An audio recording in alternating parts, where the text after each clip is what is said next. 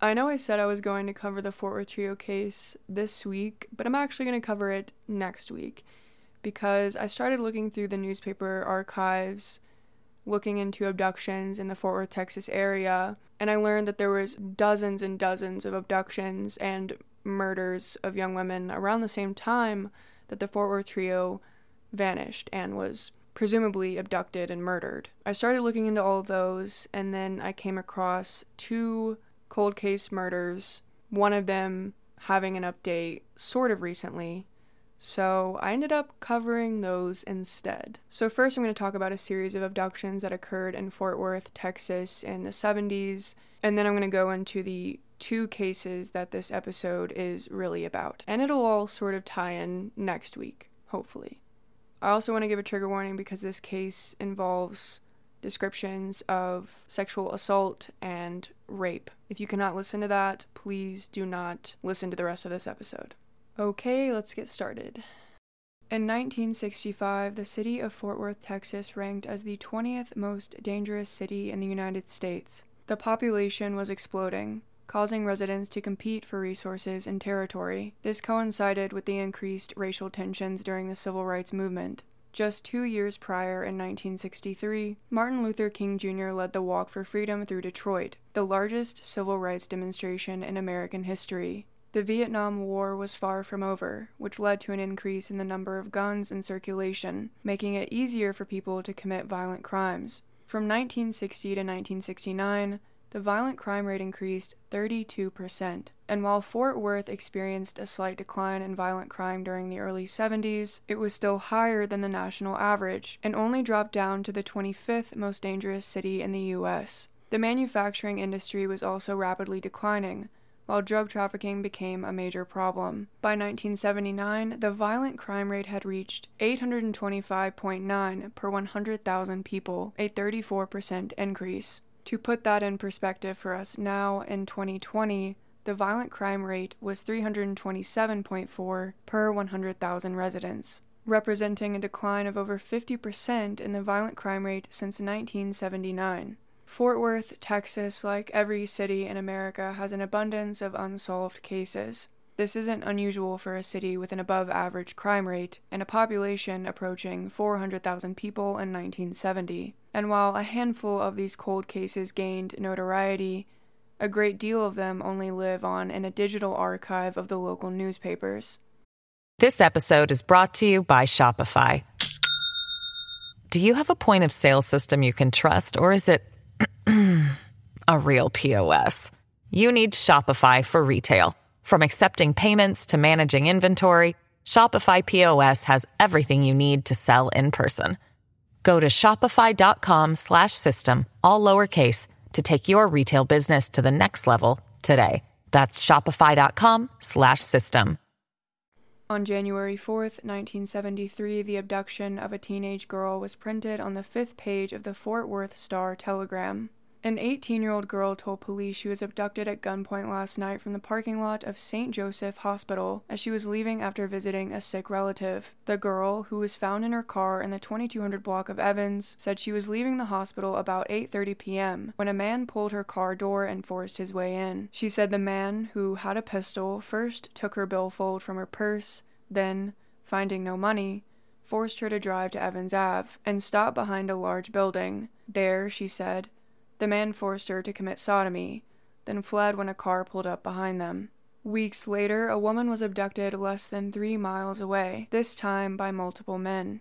A 22-year-old woman last night told police she was abducted at gunpoint and raped by 2 men about 8:30 p.m. The woman said she was walking near Riverside Drive and Davis Street when the pair pulled up beside her in a car and one of them stepped out with a pistol. She said the man forced her into the car and drove her to Glenwood Park, where both raped her.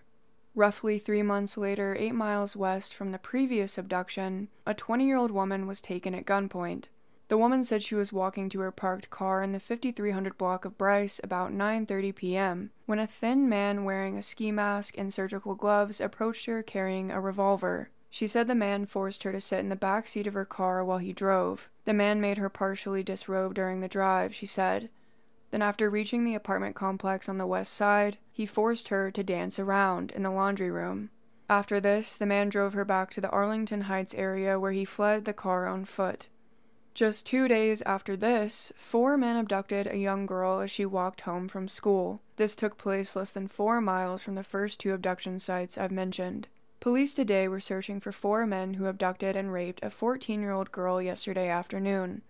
The girl, an O.D. Wyatt High School student, said she was walking from the school about 2 p.m. when the 4 pulled up in an old model station wagon and offered her a ride. She accepted, but the men drove past her destination and refused to let her out of the car.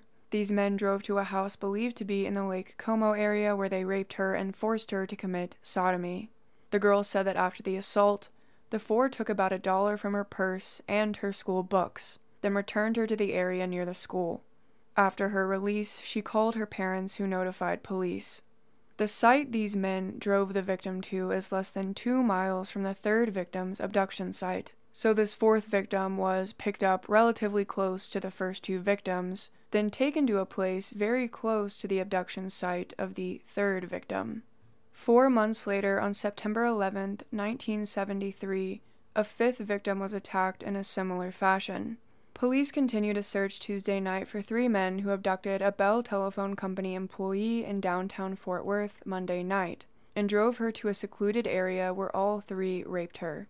The 24-year-old woman said she was walking to her car when the 3 accosted her. She said she struck one of the men repeatedly with an umbrella, but he struck her in the mouth with his fist, and the 3 then forced her into their car. She said they made her lie in the back floorboard until they reached an area somewhere north of downtown where the rapes occurred. They then drove her back to her car, and she drove to a service station and telephoned police. She said the men were all in their late teens or early 20s. This 5th victim in the string of rapes was abducted at a midpoint between the previous attacks, roughly 6 miles away from both general locations where the 4 victims were abducted from and or taken to during the assault. Fast forward 3 months later to December 27th. A 20-year-old expectant mother told police she was abducted at gunpoint from a supermarket parking lot on East Seminary Drive Wednesday by a young blonde-haired man who forced her to drive to a nearby Carter Park, where he raped her. The woman said she had finished shopping and was getting into her car when the man approached and showed a pistol. She said he got into the car, pointed the weapon at her, and ordered her to drive. She said they drove into Carter Park, where the man ordered her to accompany him to a secluded area where the attack took place. She said the man then accompanied her out of the park and got out of the car on Seminary Drive. Police were searching for a suspect about 17 years old. The location of that attack was on the same road as O.D. Wyatt High School, where 4 men abducted the 14-year-old girl in May of that year. Less than a month later, on January 16, 1974, another teen was abducted from the same high school. A man wearing a ski mask ordered a 16-year-old girl to accompany him from the steps of O.D. Wyatt High School, then raped her and left her alongside a gravel road in South Fort Worth, the girl told police yesterday. The victim said she was about to enter the school at 2400 East Seminary just before 8 a.m. when a man wearing a dark ski mask accosted her. After warning her he had a gun in his pocket, he ordered her into a yellow car. The man tied dark cloth around her eyes, drove to a building, and assaulted her. Afterward, they drove some more while he talked about killing her, the girl told investigators. Finally, he made her sit by the side of a gravel road, warning her not to remove the blindfold until his car was out of sight or he would kill her, she said. She waited until she could not hear the car anymore, removed the blindfold, and ran until she came to Seminary Drive. She then went to her father, who works in the area, and he called police.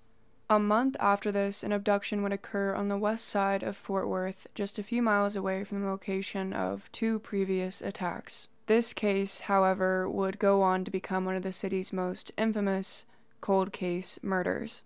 Carla Walker was a junior when she attended the Western Hills High School Valentine dance. Her date was 18-year-old Rodney McCoy, a senior at the time.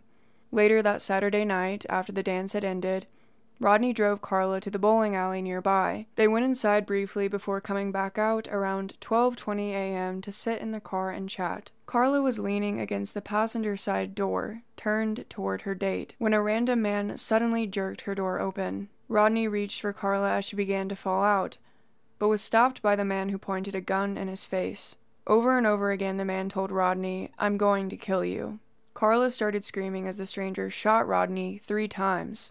Some of them struck his head. Fortunately, the gun turned out to be a .22 caliber Ruger, and the damage wasn't fatal. Rodney was able to punch the attacker in the face before being struck in the head by the man's gun. He recalled, quote, "He pulled her out of the car and he pointed the pistol at me and shot again. I just passed out." One of the last things Rodney heard was the man telling Carla, "I'm going to take you with me, sweetie." When Rodney came to, blood was pouring from his head, and 17-year-old Carla Walker, along with her attacker, were gone. The attack happened so quickly Rodney could only give a brief description of the stranger. A white man in his early 20s with short hair, wearing a light brown cowboy hat. Images and a description of Carla were printed in the papers as well. Her mother said she was 4 feet 11 inches tall, 105 pounds, with blue eyes and long blonde hair cut in a shag style. She was wearing a blue full-length formal dress with white lace trim and a senior ring. The following morning, authorities began a massive search for the missing teen. 7 officers from Benbrook mounted horses and combed along the Trinity River, while a Fort Worth helicopter searched from above. By day 2 of the search, a dozen officers were working full-time on the case, including detectives from 2 police departments and the FBI. After a handful of officers searched the Lake Benbrook area on horseback again, a police chief told the press, quote, "We didn't find a thing. We're just about at the end of our row. I just don't believe she's out here now. We've been over everything with a fine-tooth comb." On February 20th, 2 Fort Worth patrolmen participating in day 3 of the search discovered the body of Carla Walker. She was heavily bruised, lying in a concrete culvert by Benbrook Lake, 8 miles south from where she was abducted. The county medical examiner estimated she'd been dead for 2 or 2.5 days, and had been sexually assaulted. Carla had bruises on her head, neck, and lower extremities. Her cause of death was strangulation, possibly manual strangulation by means of ligature. Her larynx had been broken by her attacker. There was no evidence of a robbery of any kind. The attacker had left her purse behind on the night of the abduction, and Carla was still wearing her rings, a watch, and a bracelet. Additional evidence collected at the scene included a strand of hair on a barbed wire fence nearby, and one of Carla's rings found 12 feet from her body. A Western-type straw hat, similar to the one Rodney described the attacker wearing, was turned over to police a day prior. A couple said they found the hat submerged in Benbrook Lake, held down with a rock, on the afternoon the kidnapping took place. The hat was being examined in the lab, but investigators said they didn't think it was related to the case. Because Carla Walker's body had been found, authorities could finally focus all their energy on finding her killer. Police were getting hundreds of phone calls a day with tips, and the reward fund had risen to $5,000, which equals about $31,000 today. The Western Hills High Student Council immediately met and created the Carla Walker Memorial Fund, and raised $400 within hours, which equals a little over $2,400 today.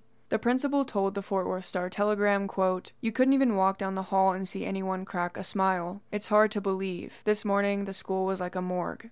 He added that most students wouldn't rat out anyone to authorities in most cases, but Carla Walker's murder completely changed their perspectives. The principal said, quote, "It's like there are 25,000, 30,000 little detectives running around the city, and all of them are very, very interested in seeing the guy who did this come to justice." With 6 homicide detectives working on the case, they still didn't have a prime suspect. On Friday, February 22nd, 1,250 people attended Carla Walker's funeral. Minister Elton Dilbeck told the large crowd, quote, "The coming of death is worse when it comes with startling alarm.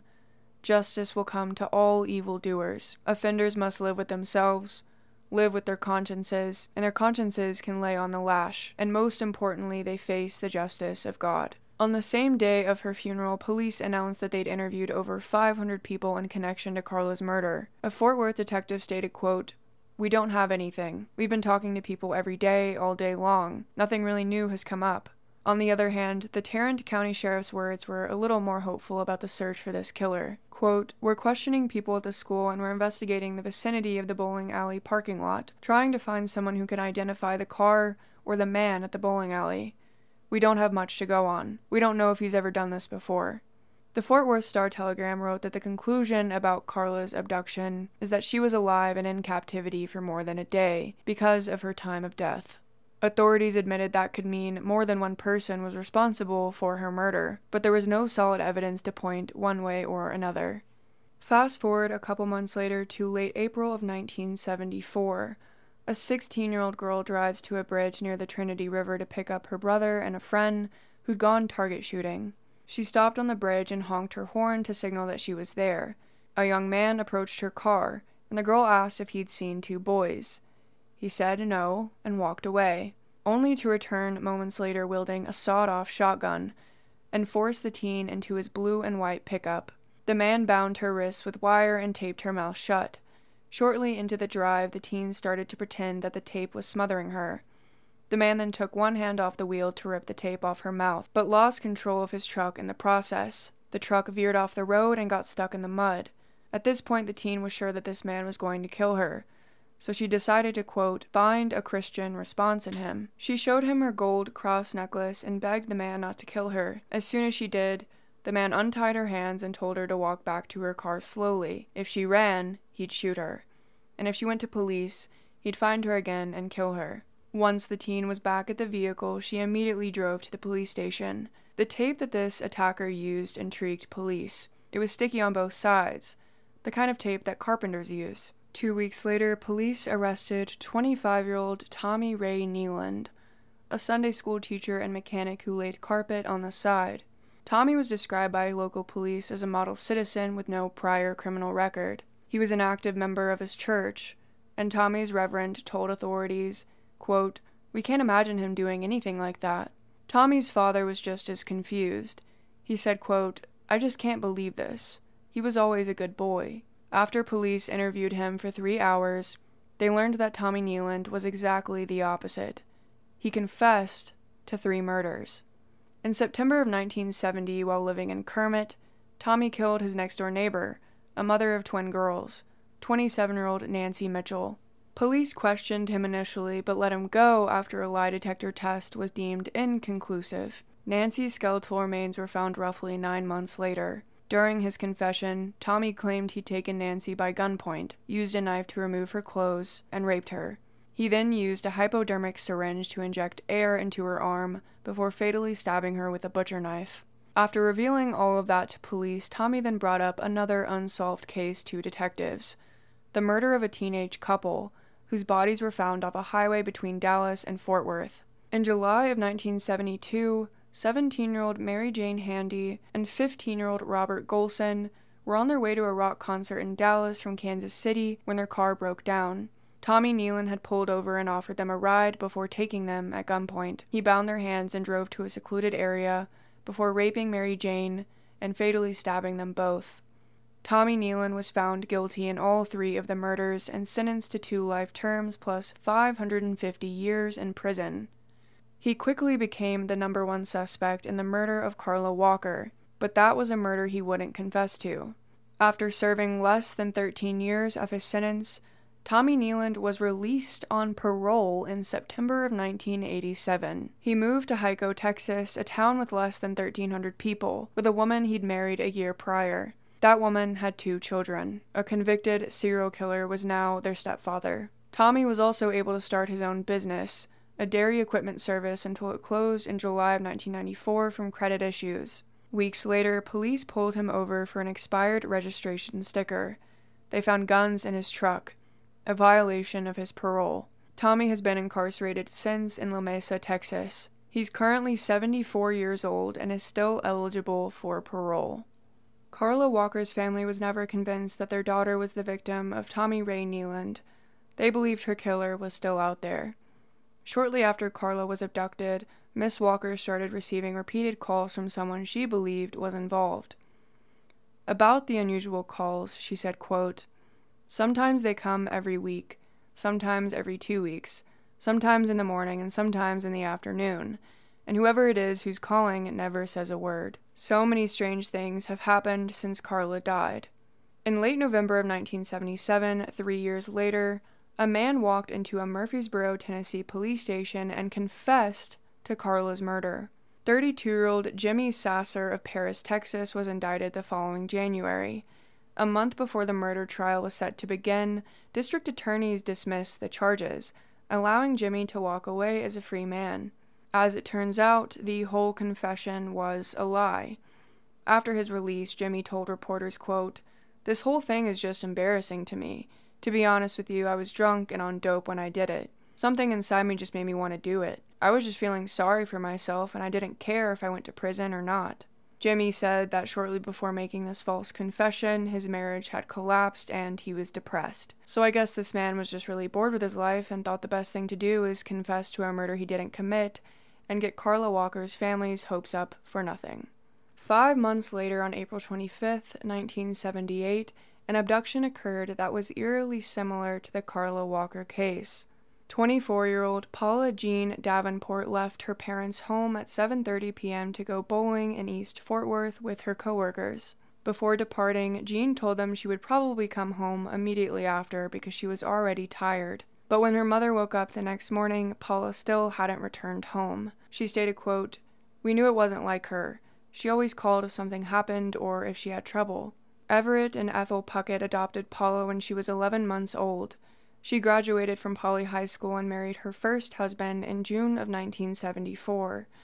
In November of the following year, they divorced, and Paula moved back in with the Pucketts. She started working as a secretary for an oil equipment sales company, Hydra Rig, Inc., where she joined a bowling league with coworkers. In 1976, she remarried and gave birth to her son, Shane.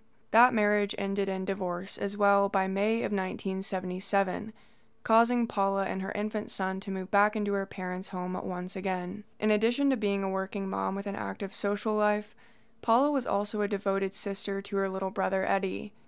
Ethel stated, quote, "Paula was absolutely crazy about Eddie. I remember one time he was going to have his first date. We gave Paula $50 and told her to go shopping with him for a suit. She came home with an $80 suit, paying the $30 difference out of her own pocket." 5 months before Paula disappeared, she received several threatening notes. One note taped to her car read, quote, "We're going to get you, Paula." She brushed them off as a prank. Fast forward to April 26, and Ethel Puckett wakes up at 5 a.m. to find that her daughter hadn't returned home from the bowling alley. She told her husband, quote, "Something's wrong, Everett. I can feel it." Ethel filed a missing persons report later that morning at the Hearst Police Department. The officers didn't take her seriously, though, because Paula was 24 years old, and it had been less than 24 hours. By 9 a.m. that morning, Paula's silver Honda Civic was found abandoned in the parking lot of Brunswick Bowlerland. Her stereo had been ripped out, and a small .22 caliber bullet was found inside. There were several bloodstains on the seat, indicating to police that Paula had met foul play. Her father recalled, quote, "Up until that minute, I had hoped and prayed she had just been kidnapped or something. But that morning when my son Eddie and I spotted blood on the front seats of her little car, I knew Paula was dead and my heart burst." The Fort Worth Star printed a physical description of Paula Davenport shortly after her car was found. She was described as 5 feet 6 inches tall, 115 pounds, with long brown hair, green eyes, and a dark complexion. She was last seen wearing blue jeans with red, white, and blue stripes on the back pockets, and a white, long-sleeve blouse. 2 days later, a 48-year-old man hauled a cedar tree he'd cut from his own yard to a dumping location. Around 6:40 p.m., he drove into a heavily wooded area near John T. White Road and Loop 820, just 200 feet north of Interstate 30. Among the dense brush, he found the partially decomposed body of Paula Jean Davenport, roughly 4 miles away from the bowling alley. She was face down, her blouse had been torn, and her jeans were draped across the bottom half of her legs. An autopsy determined that she'd been shot twice, once in the chest and once in the abdomen with a .22 caliber weapon. The first shot had been fatal within seconds. After roping off the scene, authorities made plaster casts of tire tracks nearby. They would later learn that this was actually left by the man who discovered Paula, not her killer. The medical examiner said he could not determine if Paula was sexually assaulted, but claimed there were indications that her attacker had tried. Within a few days, a special team of 5 investigators was put together to focus on Paula's case, as well as other unsolved murders in the area. This was due to the fact that Jean had a very active social life, and the case was receiving lots of attention. On May 7th, the Fort Worth Star provided an update from authorities. Investigators spent Saturday sifting through reports from persons who believe they may have seen Miss Paula Jean Davenport's silver Honda minutes before she pulled onto a bowling alley parking lot from which she apparently was abducted April 25th. So far, one investigator said, Most of these leads have provided no clues in the case. Police believe she may have been forced from her car in the parking lot of an East Lancaster bowling alley minutes before 8 p.m. Investigators have found no one who witnessed an abduction that evening. Homicide Lieutenant Coy Martin said a group of about 30 police trainees was sent to the area where the woman's body was discovered to search for any additional evidence that might have been overlooked. Investigators said apparently nothing of any great importance to the case was found. Trainees primarily were looking for Miss Davenport's purse, which remains missing. Police thought they had a break in the case when a weapon turned up near the bowling alley. Quote, "We got information about a pistol found across the street on a restaurant parking lot," Martin said. When a test firing was made at the gun, Martin said the crime lab determined the gun was not the murder weapon. He said investigators will continue talking with acquaintances of the woman, hoping for a break. By the end of the month, that critical break would come. Investigators found the man they believed murdered Paula Jean Davenport, but they couldn't put him behind bars. There simply wasn't enough evidence. Does Monday at the office feel like a storm? Not with Microsoft Copilot. That feeling when Copilot gets everyone up to speed instantly? It's sunny again. When Copilot simplifies complex data so your teams can act, that sun's shining on a beach. And when Copilot uncovers hidden insights, you're on that beach with your people, and you find buried treasure. That's Microsoft Copilot. Learn more at Microsoft.com/AI for all. Homicide investigators said the 25-year-old suspect who lives 4 blocks from the bowling alley where Miss Davenport was fatally shot failed 2 lie detector tests. The suspect, who was questioned by detectives on May 2nd and again on May 11th, reportedly lied when he told police he had not been in the bowling alley parking lot on the night of the murder, lied when he said he did not kill Miss Davenport, and lied when asked if he had disposed of the woman's body. Police sources said the suspect also lied when asked if he owned a .22 caliber Saturday night special, the kind police believe was used to kill Paula Davenport. This suspect turned over 3 of his guns to police for examination. Of course, the bullet recovered from Paula's car wasn't a match to any of them. When police started questioning him about an RG-22 pistol, the suspect, quote, "got to lying so bad we changed the subject." This man was questioned within 2 days of Paula's body being found and was described by police as being acquainted with Paula. His name is never mentioned in this article, but the prime suspect, authorities say, is Paula's ex-partner. I'm only going to refer to him by his first initial, R. R allowed police to examine his vehicle as well, but lab tests failed to show proof of blood in his car. This led authorities to believe he may have used another vehicle to transport Paula's body. R had an alibi for his whereabouts the night of the murder, but police said there was a half-hour gap R could not recall where he was. One detective stated, quote, "There is no doubt about it. The man would have had enough time to kill Davenport and dispose of her body during that half hour he couldn't account for." The newspaper article goes on to say, quote, "Police think the man suffers from serious mental disorders which have caused him to block the events of Miss Davenport's slaying from his mind. When questioned on the polygraph, the suspect consistently denies any knowledge of the woman's death or any circumstances surrounding it. But police say he is tripping on the lie detector test because his subconscious knows the truth and is forcing his conscious mind to lie." Detectives also sought to take the suspect to Dallas, where he could be questioned after being injected with sodium pentothal, or truth serum. The suspect agreed to this, but his lawyer reportedly balked at the idea and prevented it. Investigators said the suspect probably would remember the details under the influence of truth serum because the chemical would free the mind of any memory blocks. "There is no doubt about this as far as I am concerned," a detective said. "The man has serious mental problems which may have sparked the murder. I think he was driven crazy by the woman's rejection of him and killed her after careful deliberation." From other evidence gathered in the investigation, police said they believe the suspect planned the slaying more than a week in advance, carried out his plot, and tore her clothes in an attempt to make it appear his victim had been slain during a sex act. The suspect has no police record and unsuccessfully applied to the Fort Worth Police Department in 1971 to become an officer, sources said. "Right now, we need a witness. Someone who saw something in that bowling alley parking lot and who is willing to come forward and help us," the detective said. "Someone had to have seen something. You can't just shoot someone in a public place like that without witnesses. What we need is someone to step forward and help us with a piece of information that can help us crack this case." If someone saw a car leaving the area, for instance, we could check the registration, and that might lead us back to our suspect. Or something else might help provide us with the physical evidence that we need. 4 months after this article was published, the Fort Worth Star dropped another bombshell revelation. They titled it, "Death Witness Could End Parents' Nightmare," by Victor Drix. Somewhere in Fort Worth, police say there is a 12-year-old girl who can help solve a murder case and let Mr. and Miss Everett Puckett start living again. "As far as I'm concerned, I stopped living the day she died," Puckett said. The parents of Paula Jean Davenport are sitting in the living room of their home, passing a photo album back and forth discussing the death of their adopted daughter, as they have done every day since her bullet-ridden body was found April 28th in a heavily wooded area. "I just don't think there is anything else that could hurt as much," sighed Puckett, 64, a crew chief with American Airlines. "It's just hard for both of us to accept. We know it happened, but we lay awake at night wondering why she is dead and her killer free to roam the streets. And I'll tell you this, knowing who her murderer is hasn't made things any easier for us. If I weren't a God-fearing Christian, I'd get my gun and kill him." "I just want to keep depending on God," Miss Everett said. "I have found great consolation in my religion. This has brought us closer to God, and I know we may never see it, but Paula's killer will be brought to justice someday.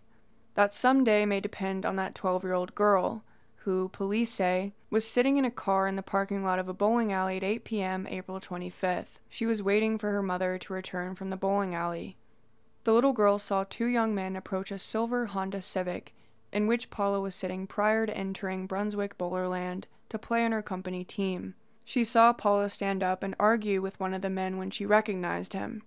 She watched the man pull a .22 caliber pistol, push Paula up against the front of her car, and fire a single shot at the left side of her chest.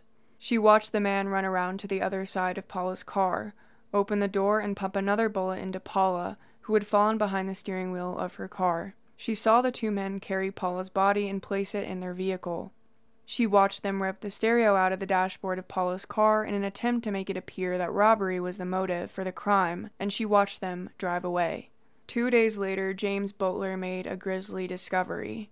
He found Paula's partially decomposed body in a heavily wooded area near John T. White Road and Loop 820. She was laying on her side with her arms crossed and her legs touching, clad in a blouse which had been pulled over her head, a brassiere and a pair of blue jeans thrown across her legs. Her underpants were missing, but her ring and necklace were still on her body. Fort Worth was wondering if a sex maniac was on the loose, perhaps the same man who killed several other young women during the past few years, crimes which have remained unsolved to this day. The author goes on to talk about the fact that Fort Worth police put their best homicide detectives on the case and put their all into this investigation. They interviewed dozens of people, followed Paula's daily habits, and got to the point where they couldn't legally do anything else. They knew who killed her, they just didn't have the evidence to prosecute him.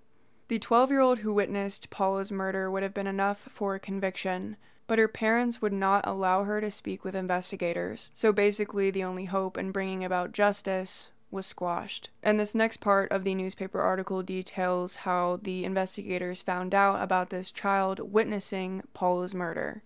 An East Side woman told an off-duty officer several details of the shooting that led him to believe she might have additional information valuable to the ongoing murder investigation. What the woman told the officer indicated she knew exactly how the shooting occurred, David said. Her information was very accurate, and whoever told her about it must have seen it because there is no other way she could have known what she did. Davis questioned the woman for 45 minutes, May 5th. She provided him with little additional information, but left him even more convinced that she knew more than she was saying. I felt that she was going to tell me what she knew several times during our conversation, but she said she had given another woman her word not to identify her. The woman was hauled before a Tarrant County grand jury June 8th, where she said she could not provide additional information because she heard what she did in a beauty parlor. Investigators believe the woman was a friend of another woman who bowls regularly at the Brunswick Bowlerland and who left her daughter outside in her car the night of the murders. "We need that witness," Davis said. "With her, if she will just come forward, we can arrest our suspect and have a good case. Without her, we don't have anything." Okay, pay close attention to this next part because it's pretty telling that police weren't the only ones suspicious of R, Paula Davenport's ex-partner, the number one suspect. Quote, "The morning police found Paula's car at the bowling alley, the suspect's own parents searched his room, but found nothing." A friend of the suspect who works in a used car lot and has a somewhat shaky but passable alibi may have provided the suspect with a used car, police believe.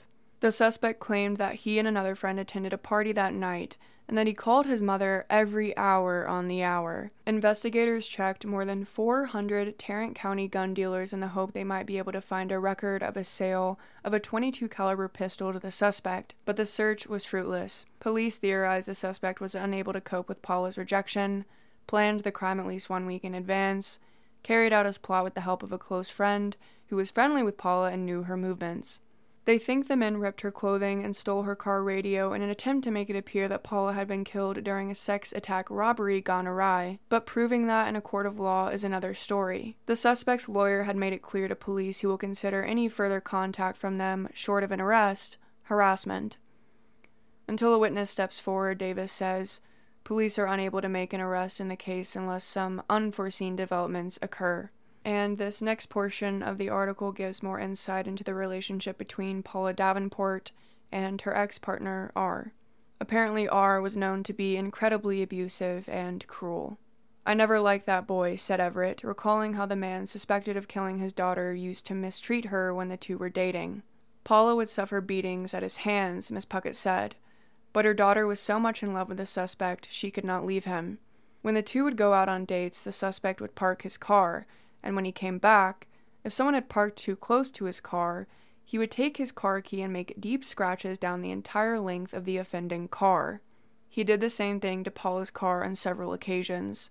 The pair dated steadily for several months before Paula refused to see him anymore. He would take her money, her mother said, beat her, embarrass her in front of her friends, be disrespectful to her parents, and used drugs. But Paula loved him. When the two broke up, Paula began frequenting the corporate image disco, and the suspect was so jealous, he once dragged her out of the club by her hair, beat her up, and told her to stay out of the place because it was his club. On another occasion, Miss Puckett recalled, he was so jealous of the fact that Paula was dating other men that he beat her up and told her if he couldn't have her, no one else could. "I did everything I could to stop her from seeing him," Everett said, "but that spoiled brat always had his way with her. She was religious up until the time she met him, and from there on in, she began drifting. I knew he was a bad influence." Homicide detective C.R. Davis was haunted by the fact that they couldn't arrest Paula's killer. In September of 1978, 4 months after the murder, he told the Fort Worth Star, quote, "I have always been able to disassociate myself from cases and not get personally involved in them, but this case has just given me many sleepless nights. I keep wondering if there is something I could do now or something I might have done differently. I go back over my notes again and again and reach the same conclusion. I did all that I could. I might be able to do more, something else which just might crack this case, but I just don't know what that could be. This is one of the few cases that bothers me so much. The only case I can compare this one to is that of Carla Walker." The murder of Carla and Paula shared a lot of similarities, or rather coincidences. They were both young females abducted at gunpoint from bowling alleys, whose cases went cold despite a thorough investigation. However, Paula's killer was snuffed out within days. It was a former partner, someone who knew her very well. Carla Walker's killer would turn out to be the opposite. In the spring of 2020, 45 years after the teen's murder, authorities released new information, hoping to generate new leads. They published a letter written by an unknown person that was delivered to a detective working on Carla's case. Parts of the letter are redacted. There's a censored name, and then it reads, quote, "Killed Carla Walker in Benbrook. P.S. It is hard to say, but it is true." Authorities told the public, quote, "The author of this letter is encouraged to come forward and speak with detectives about his or her knowledge of the murder. It is the hope of the Fort Worth Police Department that this person will bring valuable information that may bring peace and closure to Carla's family after 45 long years." Carla's parents have since passed away, but her 57-year-old brother Jim is still in Fort Worth fighting for a resolution. He told reporters, quote, "I feel like the hand of God is in this. This will be solved. This needs to be solved for Carla. These folks are earnestly looking for justice for Carla, and we're not going away." Detective Leah Wagner and Jay Bennett had reopened the case 2 months prior. Even though this case was nearly half a century old, They had an advantage over previous detectives: DNA testing. Forensic scientists were able to recover a full DNA profile from Carla Walker's bra. When they uploaded the DNA to CODIS, they didn't get a match. When they turned to GED Match, the genealogical database used to catch the Golden State Killer, this narrowed down their suspects to 3 brothers, one of which had been a suspect in Carla's killing. In April of 1974, Glenn McCurley was interviewed by police because he had recently purchased a .22 Ruger, the same weapon used in the abduction. They then learned that Glenn was a truck driver with a criminal record for car theft, living less than 2 miles away from the bowling alley. He wasn't working the night of the attack or the next day, and his wife had been out of town. When police asked to see the gun, Glenn claimed it had been stolen while he was fishing, but that he didn't report it because he had served prison time. I found an article detailing Glenn's prior conviction when he was 18 years old. In February of 1961, he stole a '55 Pontiac from the parking lot of a bowling alley. He was sentenced to 2 years in jail for that.